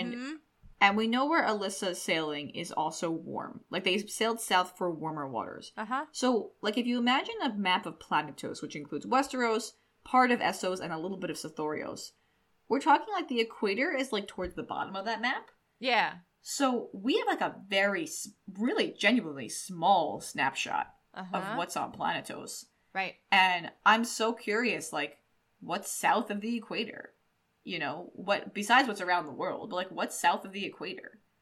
And how small is Westeros in comparison to the rest of the world? Because like, is it like in comparison to other things, is it the size of like England? Right. You know? Not that it's as small as England because you can't travel as far as quickly, but I'm saying like comparatively. Right. You know, is it a big bulky continent like in like the Americas, or is it like only the size of North America, or is it only the size of Canada, or is it only the size of like a Greenland, or like how tiny is Westeros in comparison, like relative to the rest of the planet? You know, because we have no concept of like the hemispheres or where they end or anything like that. Nope. Yeah, There's no. so much If you space. look at a map of Westeros, it looks like it's like a very large England, like an enlarged England next to like Eurasia. Yeah, it does. But it's like, but if you took England and like at least like quadrupled its size, if not more, and then stuck that on the end of Eurasia. Well, you know what Westeros looks like? Westeros looks like someone took an 8x11 piece of paper and drew a map on it. And it kind of fits perfectly to a piece of paper. Yep. I wonder why. I wonder why. But yeah, it's hard to get a sense of that from like, okay, but like, yeah, how much of the planet is this? Is it the equivalent of looking at our globe if we were to cut out this section of like our globe of like, you know, Eurasia kind of? Like, is it that? And there's like potentially a whole giant continent in between kind of where the Shadowlands are and wrapping around to Westeros, but like we don't know. So whether or not it's possible for Alyssa Farman to have sailed west to get to Asshai is like I want it to be true. We need more input. The other thing I want to say about geography was that there's a mention that on Sothorios, again, there's wyverns. We've talked about wyverns before. And it kind of occurred to me, like, of course, and if you look at a map, Valyria is kind of close to Sothorios. Yep. So I'm like, oh, these creatures naturally occur in the warm climates. That makes sense. And I'm like, all right, I get it now. Like, they're all, for me, it's more evidence that they're all related. Yeah. They're all kind of similar creatures that kind of evolved in the same-ish location. And then maybe the Valerians bred them, you know. Yeah. Yep. Sothorios also has the where it says the apes that walk on 2 feet. Yes. So there are whatever that means, George. Probably gorillas. Something like a gorilla. Yeah, it says monkeys that walk like men that howl like monkeys, wyverns, basilisks, 100 different sorts of snakes, deadly flies. Like, again, it's like, oh, the tropics. Yeah. Tropical places where, like, there are a lot of, you know, unique creatures and a lot of unique ways to die. Yeah. I just finished reading the Poisonwood Bible for a book club that I was reading. And it's about I don't know if you've read the Poisonwood Bible. It's a very, very good book. Highly recommended. But it's set in the Congo, in what is now Zaire, but was formerly, or might even be the Democratic Republic of Congo. But like it was, I can't remember geography. I'm sorry, folks. I am very bad at geography. But in the book, the book is set in like the late 50s, early 60s. So at the time, it was called Congo. And it's like, yeah, there are lots of ways for people to die here. Because there are a lot more diseases and, you know, there's malaria, there's, you know, sleeping sickness, there's, so, and you read that here of like, you know, there's flies that if they bite you, you die. And it's like, yep, it's a tropical area. Like you're reaching the equator and like, that's, it's gonna be dangerous. So you want to talk about holes in... Why would you not trust everything that Eustace says? He only describes like a year and a half's worth of time, Caroline. Well... And they're gone for 3. Well... And I'm just curious as to what could maybe be left out or wrong about. I don't know if it means anything is the thing, but like it's like basically like what he describes could not have taken longer than a year and a half if this was the only stuff that happened. I guess the question is how we're measuring time. So I would like to think that there's like more there that he's not saying, and I think you could easily write that into like an adaptation, right? That he encountered something like, I don't know, what maybe when he was in Sithorios he encountered dragon riders. And he came back and was like, I'm not fucking we're telling no one about this. You know? Because he realized like this was be like a big bad juju stuff. You know, we don't know a ton about Eustace to know how he would react to different things. So I think you definitely could fill out stuff that he would not report back. I think you could also probably flub it up to like, what do we mean by 3 years? Right? Because like they come back in 59. Yep, and they left in 56. On the 7th day of the 59th year of Aegon's conquest, so the very beginning of 59, 7 days into the year. So they're a week into January when they get back. And they left in 56, and we don't know exactly when. Right. Yeah, okay, so it could be, if they left like later in 56, it could be closer to maybe 2.5 years? Right. And we kind of know how long. We know they were sailing for 14 days before they started hitting storms. But then we don't know how long they were sailing while hitting storms. And then they found the islands at which they stayed for at least a fortnight. And then they separated. So we're talking of sailing time, if it's 14 days, and we know another 14 days. So that's a month. And then like maybe two or 3 months of like actively sailing into the west, like to be conservative about it.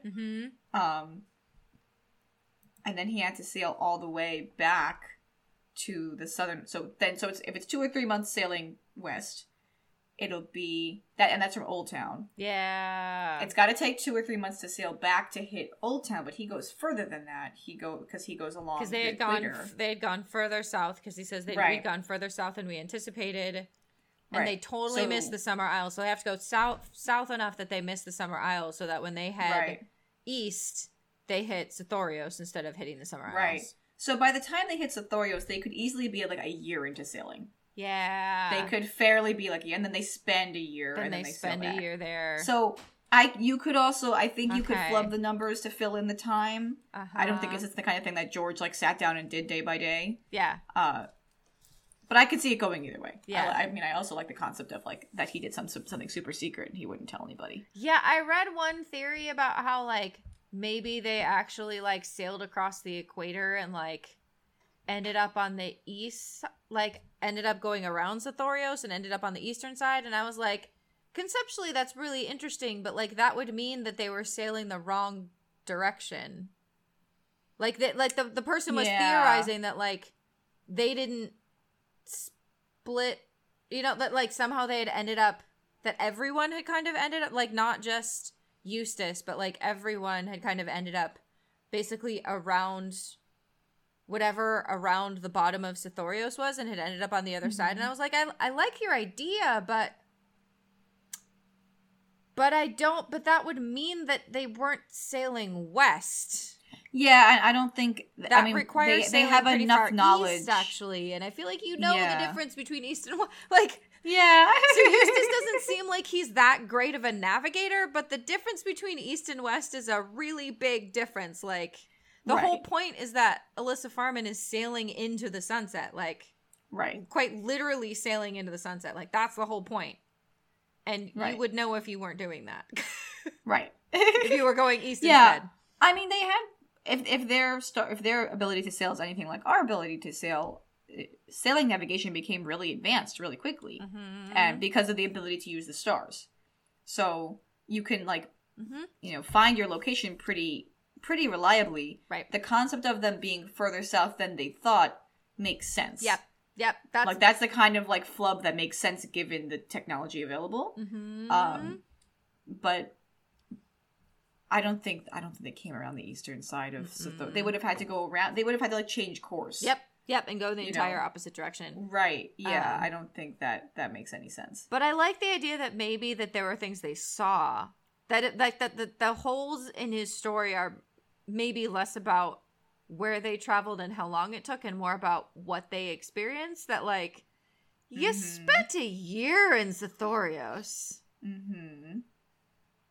What else did you see, my dude? Like, what else did you encounter? How cool would it be if, like, this, like, white patriarchy brain Westerosi man, like this lord, was into Sithorios and encountered, like, a civilization of Southern Islanders or Sithorians?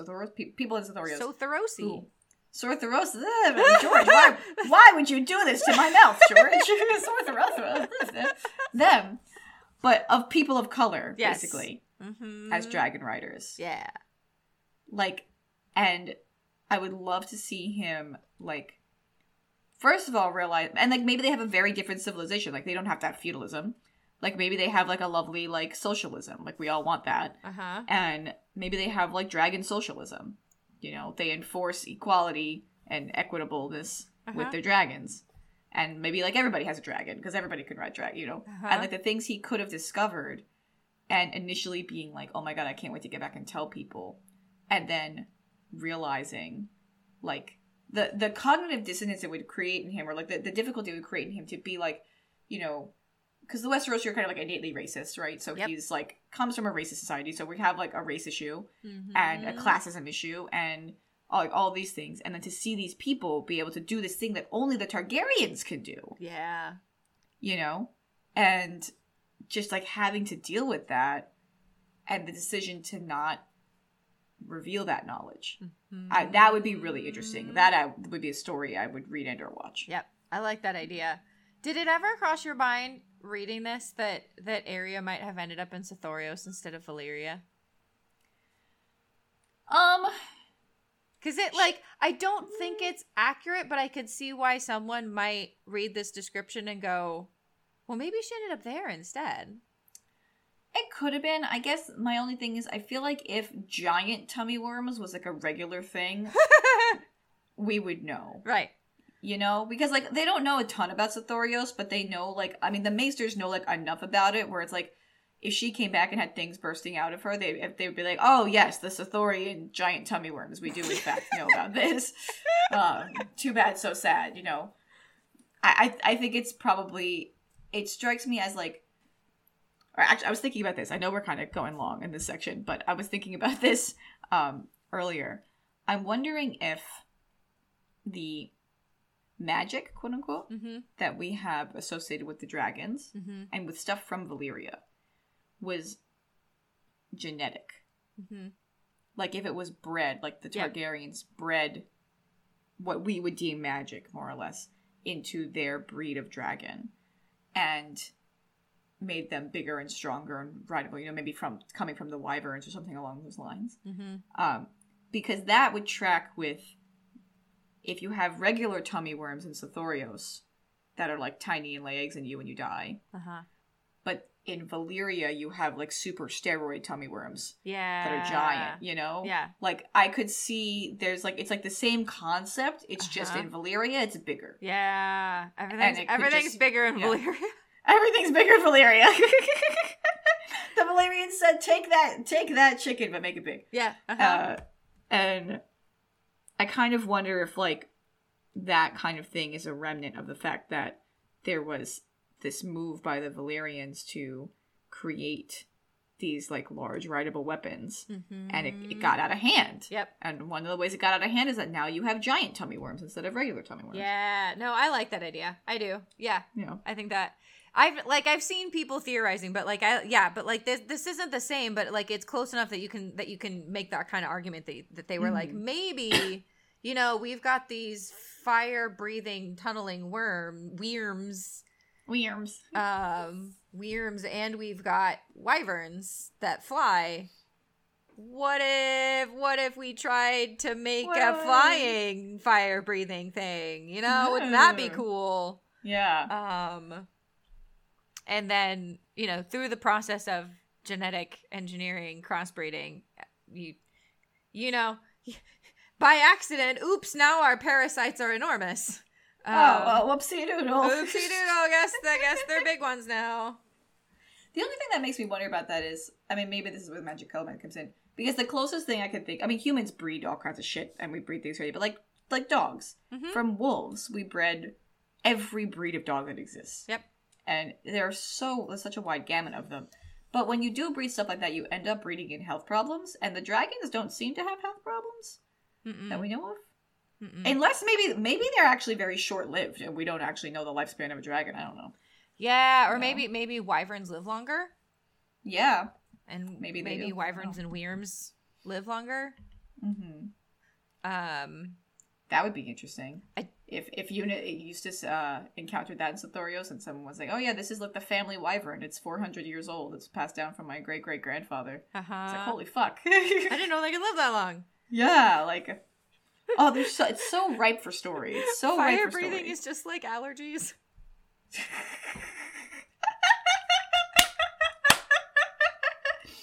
Oh, he can't eat that night. He's sensitive to gluten. Yeah. That night had gluten. Yeah, like the dragons have like really sensitive stomachs. They have to eat cooked meat only. They're they're prone to digestive tract upset. Yes, you can't let them hunt on their own because they're going to burn the sheep and they're going to eat the hair. And the hair gets in, and then they have hairballs. And then they're coughing up hairballs and fire. It's not a good thing. There's a dragon going, heh, heh, heh. What fire coming out as it's coughing? I have a cat, so I'm imagining when my cat gets a hairball of just like, and then just like setting my apartment on fire. Little flames coming out. Oh, we're good visuals for you, HBO. Good times. Come on, HBO. This is that good shit. You know you wanna. Come on. All right. Let's talk a little bit more about Alyssa Farman. One thing if you insist. I want to know is I love the idea that Corlys was inspired by Alyssa Farman. That like Corlys Velaryon, it says that he's 6 years old when this event is happening, like a little boy hearing these stories of Alyssa Farman sailing off into the west, that I'm just like, oh, dude, shit, like, Corlys Velaryon is Corlys Velaryon because Alyssa Farman went first. Yes. Oh, I love that. He was inspired by her, god damn it. He's a cool dude. I love Corlys Velaryon. He's a cool dude. And to talk about the good show, Hot D, the way they wrote him was excellent as well. And that tracks because he's the guy that like he doesn't dislike that his son is gay. He just doesn't understand his son being gay because he loves his hot Targaryen wife so much. Yes. You know? So like this makes sense that like he's like really into the accomplishments of women. Yeah. You know, he's not like his patriarchy brain in that way is kind of small. Mm-hmm. It's like I want to be just like Alyssa Farman and sail the seas and have a hot Targaryen wife. That like goals. Yeah, oh my god, he just copied her life. He just copied her life. He got to sail the seas and then had a hot Targaryen wife. Like, look, like Corlys Velaryon is just that his son was gay. He probably clapped him on the shoulder and was like, "You know who else was gay? Have you ever heard of Alyssa Farman? She was bitchin'. Let me tell you." And of course the maester's not going to say that, but it's hard not to get the implication that like when it's like, yes, Corlys was a little boy when this was happening. I'm like, oh, I wonder where he got his inspiration from. Yeah. I did have a question about the Corlys section of the text because I forget if this comes up later. If it does, we don't have to talk about it. Mm-hmm. At the very bottom of 278, he talks about him going to Asshai by the Shadow. Yep. And it says, there he lost his love and half his crew, if the tales be true. Do we know what that means? No. I could not. I was like, who was his love? Did he love someone before Rhaenys? I hope not, because his hot Targaryen wife. I mean, we'll get to his story will be described more later on. He was older than, like, unlike, like, the show made them the same age, but I'm pretty sure that, like, he's at least 10 years older than Rhaenys in the story, if not more. He must be, because if he's There's 6 like now, an age and gap. he's 6 now, and she's not even born yet. Yeah. There's, like, so at least there must be. 10, maybe 15-year age. There's, like, a pretty sizable age gap between them. So it's possible that he could have loved someone else in the source material that, like, if but he's, why like, were they in Asshai? Did his love, well, we don't know if it was a woman either. It just I was going to say, did he have a boyfriend? Please give me bisexual Corlys. Well, I guess we can't in Hot D because he doesn't. I mean, maybe he was experimenting, you know? Maybe he just Uh-huh. Who knows? Who knows? Listen, maybe it's like once you go dragon, you don't go back. You know, that's fair. Once you go dragon, you and don't maybe go that back. explains it. That he's like, look, my son, I too dated men, but then I had a hot Targaryen wife. Right. And like, once you have a hot Targaryen wife, like, what are you gonna do after that? I mean, you can't get any better than a hot Targaryen wife. Yes, headcanon confirmed. Adopted. Done. That's it. Bisexual Corlys. Bisexual Corlys confirmed. So, I personally do think Alyssa made it to Asshai. I agree. Yeah. Okay. Yeah. Good. And then she became Quaithe somehow. Yeah, I saw some theory at one point that was like maybe she's Melisandre, and I was like, what? No. But like, I see what you're trying to do with the name thing. Like, people, like, someone was saying, like, it's like Alyssa and Andrew, you put them together, you somehow get, like, and I was like, okay, I see what you're doing with the whole name thing. But, like, what would be the point of Alyssa Farman being Melisandre? Like, if she, like, at least if Alyssa Farman is Quaithe, I can come up with some kind of motivation for her behavior. Yeah. But if Alyssa Farman is Melisandre, I'm like, what the fuck is she doing? That doesn't make any sense. What the fuck is she doing? Why would she become a Red Priestess of R'hllor? Yeah. And side with Stannis? That doesn't make any sense. No, I disagree with that theory. But wait, okay, what do you think about her being Quaithe? Why do you think she would be Magic Lady? I don't know why she would become Quaithe, but if she, for whatever reason, she did. I mean, you kind of have to say, like, well, maybe she really cared about what happened with those dragon eggs and is trying to help Dany. Like, it's still... That's true. Oh, I hadn't even thought about the dragon eggs. She's the reason. Yeah. Daenerys has those dragons. Oh, I didn't even think about that.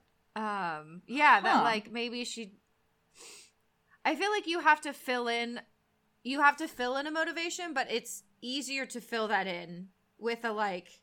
Well, Alyssa Farman had a Targaryen girlfriend and is, like, potentially invested in breaking, in Dany's magical destiny. If Dany's magical destiny is to, like...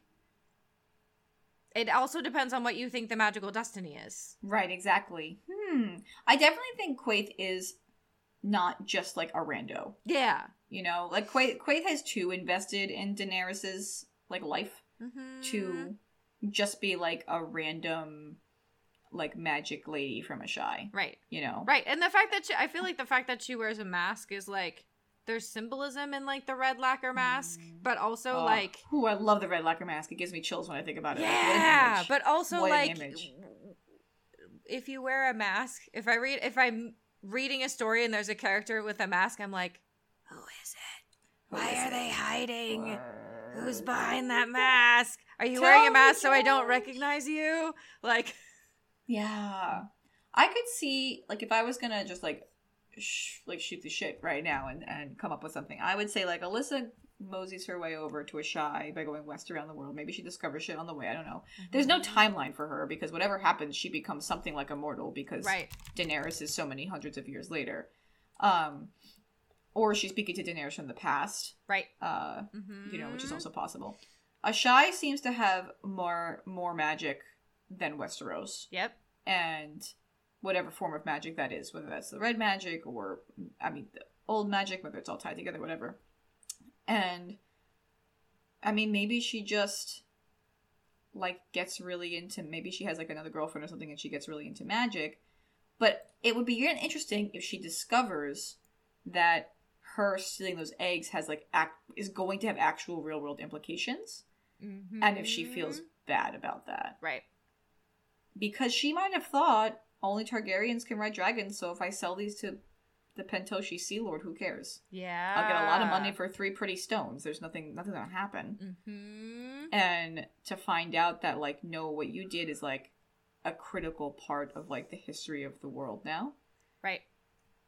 I would also be invested in that at that point. Yeah. Yeah, I feel like one of the other... Yeah, it's I could see how Alyssa could end up being Quaithe, but yeah, there'd have to be some magical life extension, which we know is possible because Melisandre is also very old. Yeah. We know that Bloodraven's been around for a real long time, and he should definitely be dead by now. That being attached to the weirwood is like both consuming him and keeping him alive. And we know Quaithe doesn't seem to be physically there. She seems to be like she's like an astral projection. Yeah, that like we can tell. She does. Right? Dany does meet her physically when she first gets to Karth, I think, or maybe not Karth. We don't know. I think we don't know if that's physical though, because doesn't only Dany speak with her. She never speaks with anyone else. Yeah, as far as I recall. I can't remember. It's been too long since I've read it, but I would believe you about that. But like, she definitely does show up in astral projections for sure, and is primarily like an ethereal being of some kind. Right. I mean, she could physically be there too. There's no reason she couldn't be. Yeah, I feel like one of the other candidates for Quaithe is potentially Shiera Seastar, which would be interesting. Yeah, but I like Alyssa Farman. But I like Alyssa Farman better. Most like Shiera Seastar, you have to make up stuff about how she got to Asshai. Yeah. The more like to me, the interesting part about that is that there are lots of rumors about her being involved in magic, and the fact that it would mean that it's what it means that Bloodraven is also involved in this conflict. Right. And they were supposedly lovers and on opposite sides. But like Alyssa Farman is interesting because we know that she's in Asshai. We don't know. We have some pretty strong evidence that she made it to Asshai. I just like the tie of the person who made those dragon eggs available to Daenerys is also part of helping her, realize who she is and not trust people and giving her hints and stuff like that. Yeah. And like why Quaithe is so like prophetic about it, like she's not like she doesn't say things straightforward. Big question mark. So if it is Alyssa, I think if it is Alyssa, magic did something to her noggin. Yep. Magic did some noggin stuff to her. Maybe like warlocks of the Undying kind of way, Yeah. Drank. Yeah, maybe like the process of like being immortal like fucked her brains a bit. And she's like the Mummer's dragon. What, is that not clear? Come on. The sun's son. The sun's son. Kraken and Darkflame. Did you read the rest of the book? Come on. The glass candles are burning, Daenerys. Get your shit together. Come on, don't you understand glass candles? Come on. You know what I mean. Look, Doran Martell is the king of Dorne, is the prince of Dorne, and he's a son, and so the son's son. Do you not understand that this is Quentyn Martell? Like, what the fuck? Oh, Mummer's dragon is confusing. Why? Oh, because you don't know if it's a Mummer's dragon, like it belongs to the Mummer, or if it's a fake dragon. Okay, that one is a little unclear. That makes sense. I'll go back to the drawing board with that one. I'll be back. She delivers her message and she's like, shit, that one really didn't make any sense. Disappears. And she's like, where'd she go? She's just behind a building, trying to come up with a new way to say it.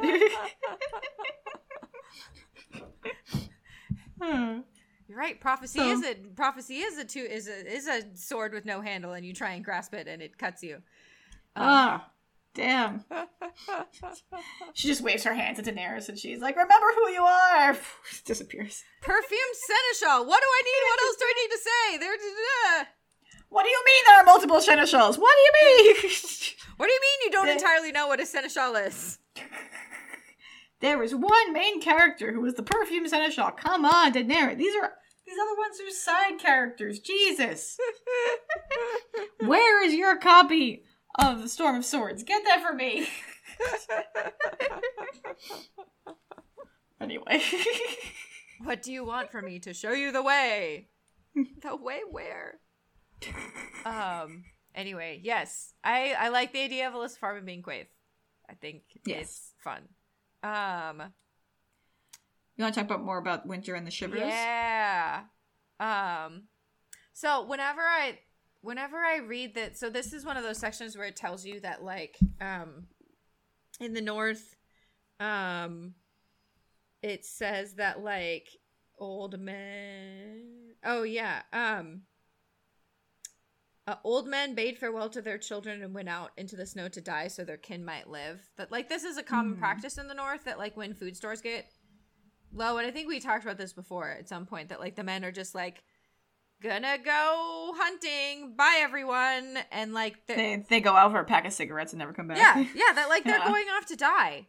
That they're, like, sacrificing themselves so that their family can live, and, like, they just, like, wander off into the snows and die. I don't know how much I believe that actually happens.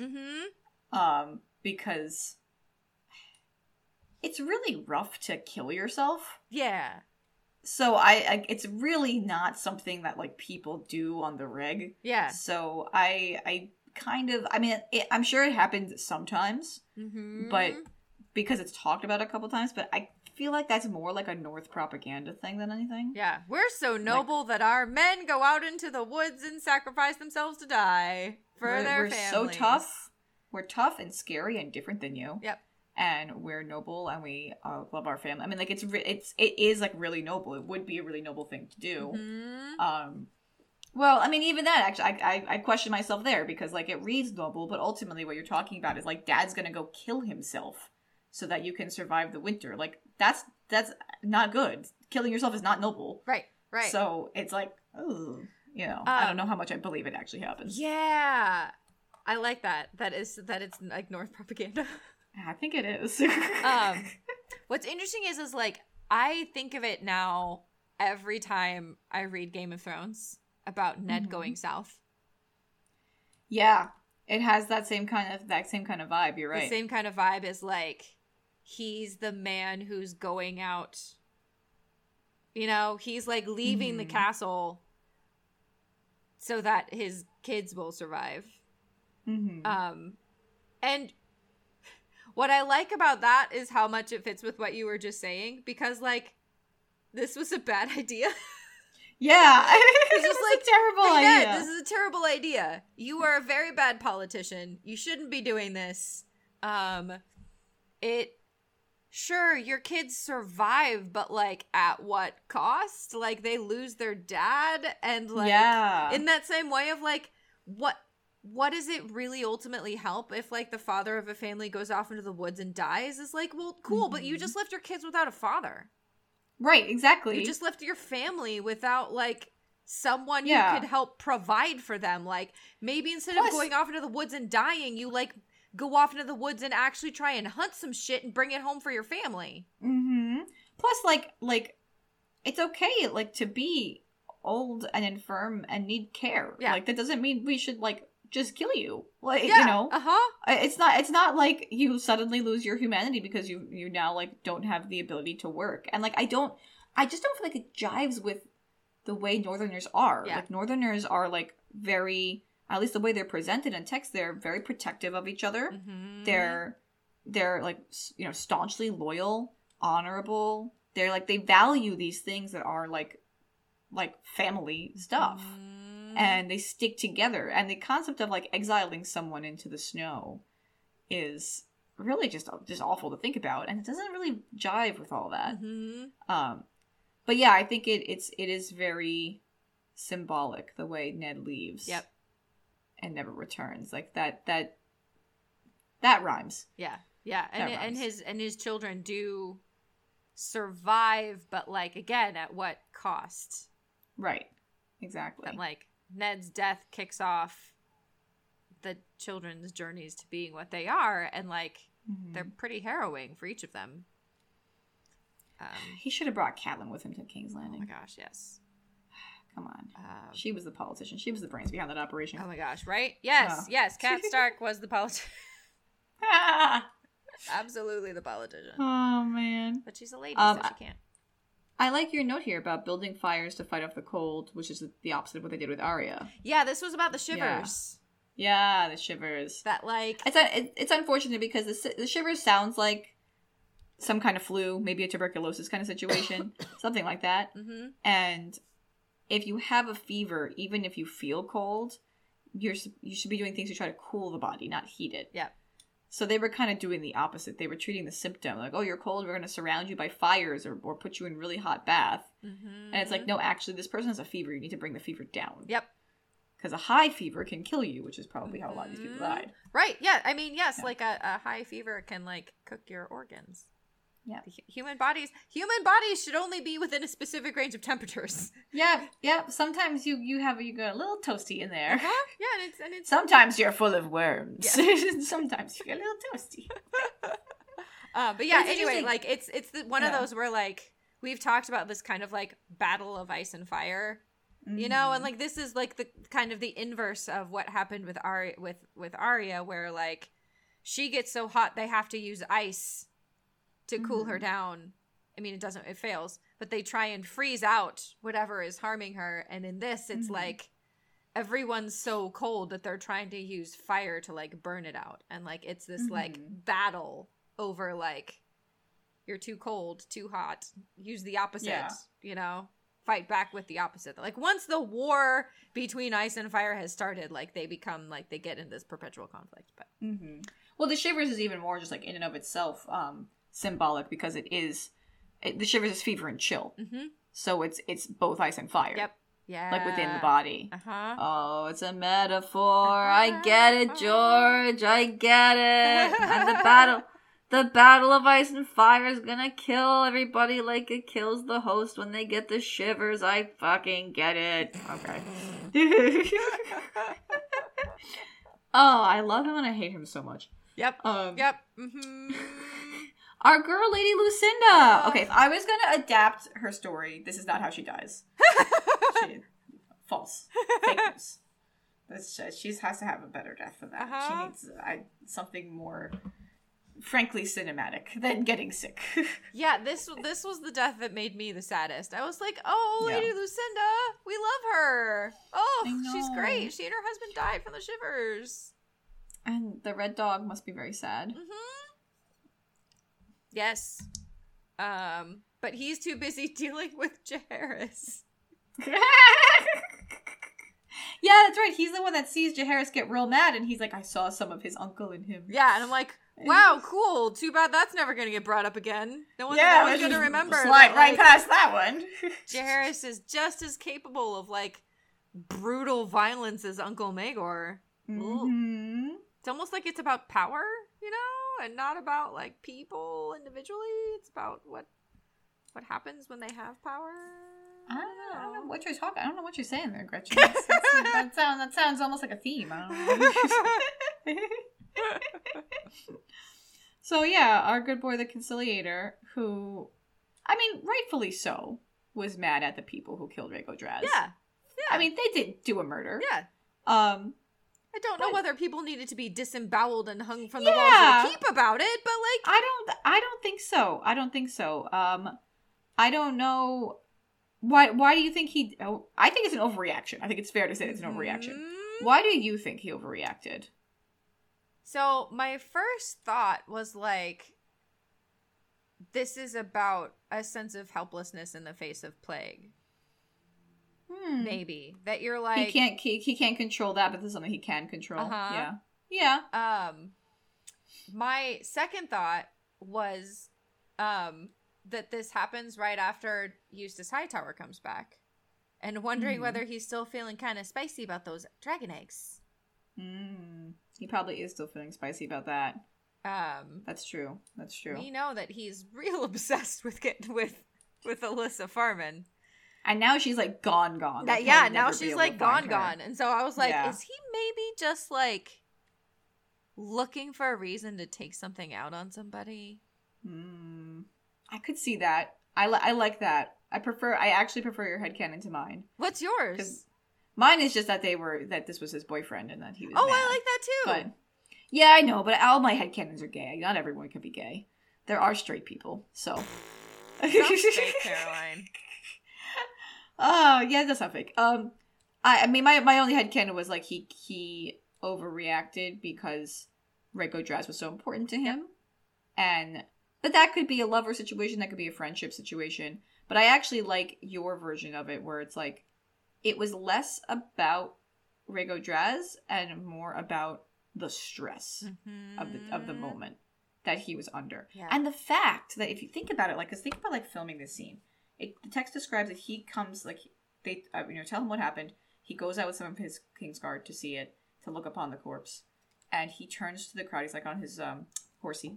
He turns to the crowd and he's like, you will tell me, like, who would... Here, let me just read it. Because that's better than me trying to remember it when I'm holding the book in my hand.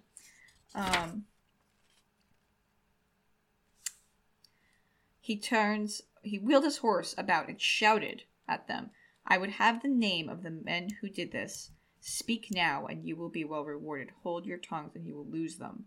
Many of the watchers slunk away, but one barefoot girl came forward, squeaking out a name. So he threatens that crowd, and a bunch of them leave. They just are like, okay. Like, they don't take his threat seriously. Mm-hmm. Like, he said, if you don't tell me, you're going to lose your tongue. And a bunch of them said, bye-bye, and left. And one kid came forward. Everyone else stayed silent. They had one snitch out of a whole crowd. And I feel like that coupled with, like, you know what I mean? Like, that coupled with, like, the stress you were talking about, like, he's already in a position where he's not able to control all these things that are happening. Mm-hmm. And he was more or less just ignored by those people. Yeah. You know? When you put it like that, it's like, also he was kind of blatantly disrespected. Yep. As a king. That, like, here's this situation where, like, he's threatening people, and it feels like a bunch of people are like, okay, Jaehaerys. They're like, oh, yeah, sure. Bye. Yeah, you're gonna take my tongue out, I'm gonna go back to Flea Bottom, bye. Yeah. Ooh, I like that, too. That there's a level of, like, threatened masculinity or threatened power involved here, that, like, he just had, like, he's also overreacting to, like, prove that he means it. Mm-hmm. Like, but he doesn't take anyone's tongues. No. He doesn't. So it was an empty threat. He didn't mean it. Yeah, that part was an empty threat. I think there's also a level of, like, a class scare. Yeah. Because the common folk stood together. Mm-hmm. And almost certainly not all of them were named. Like, the girl knew her dad was involved. Mm-hmm. And they found, like, a few more. But, like, this... Rhaego Draz was, like, jumped by a mob. Yep. There were almost certainly more people involved that did not get named at all. And it seems like the girl probably named them because she didn't like her father. Yeah, right? Like, yeah, that's the vibe I was getting. Is that, like, it's highly likely that her dad was not a nice person, not just for right, like, that. he was just a dick in general, and she was like, oh my god, I have my chance. Yeah, like, he was involved, and I am more than, and this is an opportunity for me to be safe and free and, like, get a way out of whatever the situation that she's in. And so, yeah. But that, like, maybe if he'd been a nice dad, this might not have happened. Right, exactly. I think that's the case. And, like, the fear of the fact that, like, the Dragon King, right, told you to do this, and you all collectively refused me. Yeah. Right. It's kind of foreshadowing for some stuff that happens during the dance. Right, which means that, like, she talked to Jaehaerys then not really, it wasn't really about his authority as much as it was about her own circumstances. Right, it was about the opportunity. Mm-hmm. Yeah. I like that. Yeah. That's why she'd make a great point of view character. Uh-huh. Yeah. Yes. Yeah, I really like the idea that, like, this is such a clear overreaction. Like, this is and that there are many reasons why he's overreacting. Yeah. Yeah. Uh-huh. But that a part of it is the, like, no, I'm serious, guys. No, really, you have to tell me. Please tell me. Mm-hmm. I'm gonna find out because there's video cameras in this alleyway. And I'm gonna check them. So if you tell me first, I'll give you stuff. Like, yeah. And this was something I was gonna bring up, in the, like, who gets shafted section, because I think Rhaego Draz is definitely the character who gets shafted in this section the most. So we can just skip to that because that's kind of where we are. That, like, this scene reminds me so much of that scene in The Clash of Kings, when there's the riot in King's Landing and Sansa is almost raped. Yes. But, like, they, but, like, at that point, you also then have a king with an easily wounded pride. Like, I'm not saying Jaehaerys and Joffrey are the same person. I'm just saying that, like, it like rhymes where you have, like, Joffrey's response is literally, like, kill everybody involved. Yes. Joffrey's like, someone posted something mean on Reddit. I'm gonna go to their fucking house. Yeah, I want to, like, tell me who it is and I'll kill them. And, like, Jaehaerys isn't that bad, but it's leaning that direction of, like, y'all killed my friend. Mm-hmm. Tell me who it is. And then instead of just, like, reasonably punishing them, he overreacts and is like, I will disembowel you and hang you on spikes. And it's like, whoa, I mean, I guess you could do that, Jaehaerys. Like, that's a choice you could make, but, like, seems like a lot. In that, I wonder what Alysanne thought. Yeah, right? Yes! Her perspective is suspiciously absent from this whatever happens here with Rhaego Draz. I have a feeling that she probably gave him a lecture afterward. My guess is that he made those decisions without her input. Yes, I agree. Like it had already happened by the time she found out, and she was probably like, "What the fuck?" Yeah, you know, Jaehaerys, this is not how we solve problems. Yes, Jaehaerys, sweetie, who? Like she comes back from like the fucking market or whatever. So Jaehaerys, whose bodies are on the battlements? What's going on?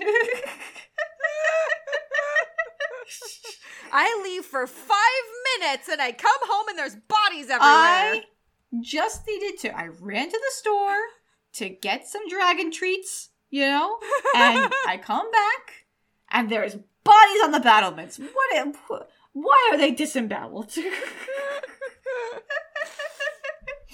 Absolutely what happened. Absolutely. 100%. Yep, I believe it. But good for her for knowing it, for wanting to take care of this little girl. I will say the one thing Alysanne does is this section is like be a nice person, and I love that for her. Yep.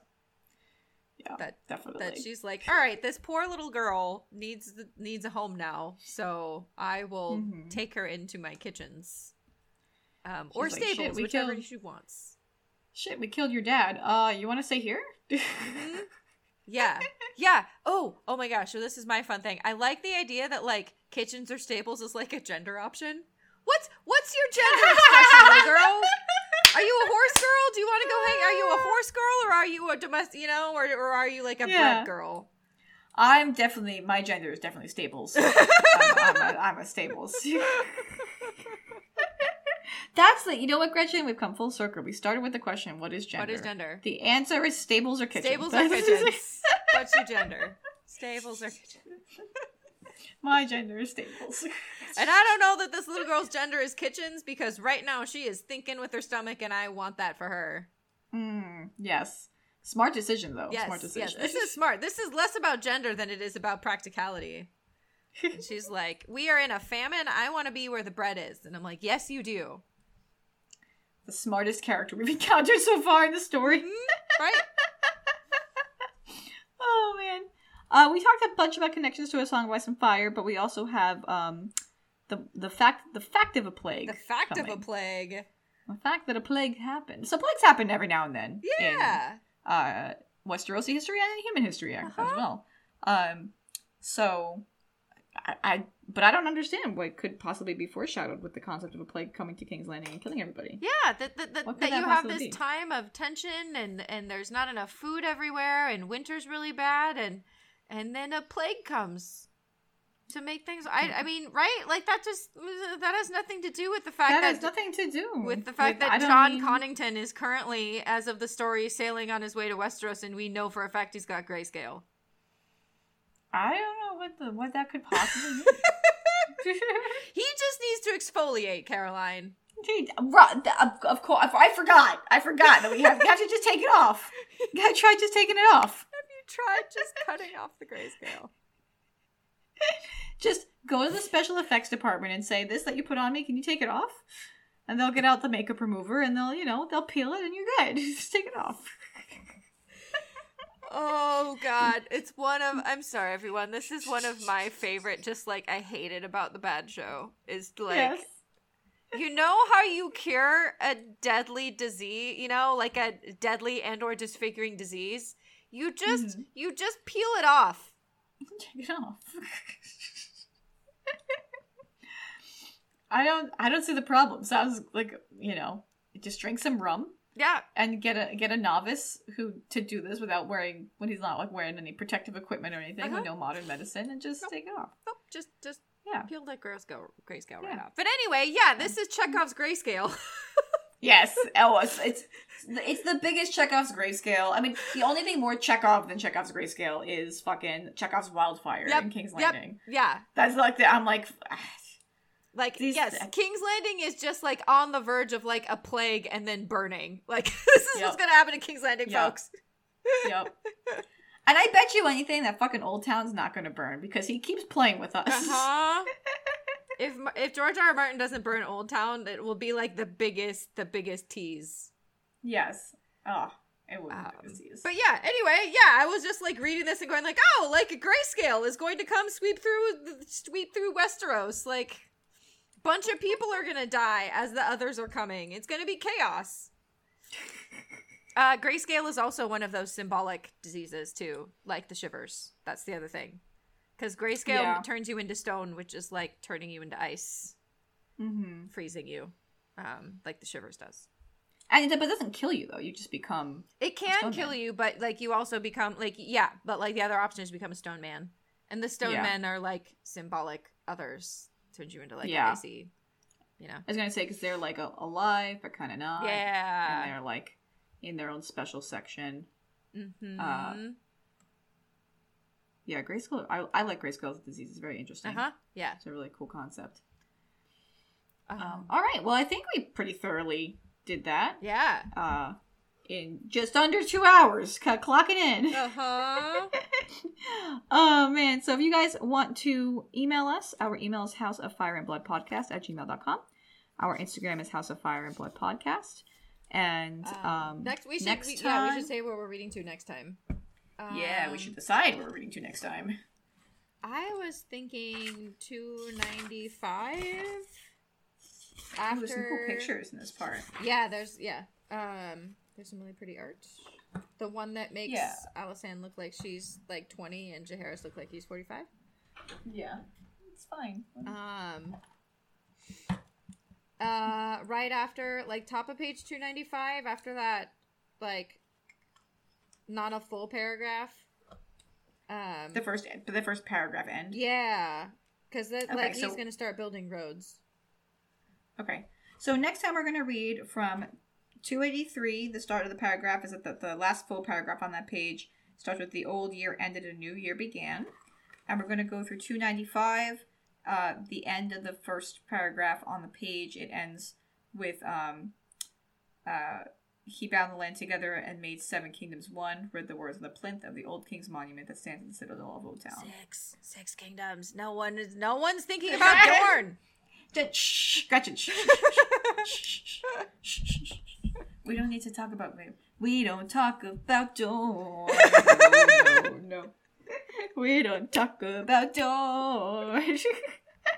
It's so true. Dorne just like pops up and is like also here occasionally, and everyone's like, "Yes, the 7 kingdoms. Don't worry about the one that we never talk about. It's fine. It's 7. Yeah, it's good. We just pretend that they're part of our kingdoms, and Dorne's like, whatever, as long as you leave us alone. Who fucking cares?" Mm-hmm. Anyway, that's what we're gonna be talking about. Roads. He's got a new project next time. Oh, I love when he has projects, though. It reminds me of RimWorld. It always makes me think about RimWorld when he's building shit. I'm like, I also love building roads. When I'm stressed, I too build monuments. Thank you. Yeah, I grew up playing like the Caesar games. Which are city builders, and like there's like a whole strategy for like how you build your roads so that anyway, if you've played Caesar or the Egyptian version, which is Pharaoh, which I love that one because I played Pharaoh as a kid. I like building the pyramids. I've got Egypt feelings more than I have like Greece and Rome feelings. Gretchen, you're a queer person. Of course you have Egypt feelings. We all have Egypt feelings. Also a kind of goth, which explains, I'm like, Egypt, their religion is about death. Yes. You know who would have loved that?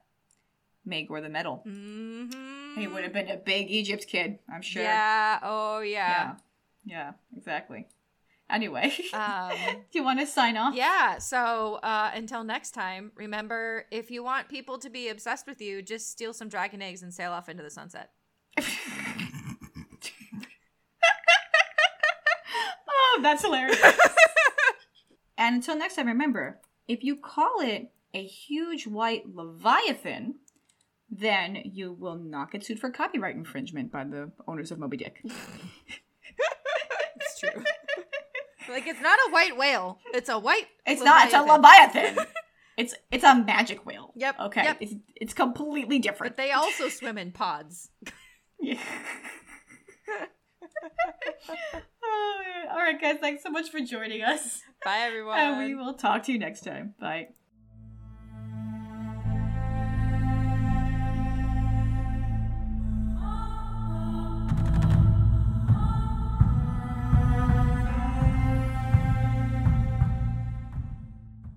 Record. Are you my microphone?